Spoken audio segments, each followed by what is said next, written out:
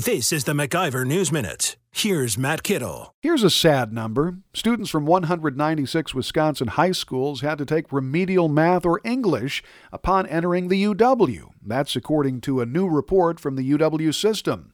Perhaps with less than half of Wisconsin's students considered proficient in math, it's no wonder so many students aren't ready for college. But the latest data show the extent to which K-12 education system is failing students. 195 schools needed additional math instruction. 56 schools sent students needing English remediation, while 55 schools sent students that needed both math and English. Even more troubling, 50% of high schools receiving the highest five-star ratings on Wisconsin's 2018 report cards sent graduates to college that needed remedial courses. More sad statistics from a public education system delivering too much failure. For the MacIver News Minute, I'm Matt Kittle. For more free market news, log on to MacIverinstitute.com.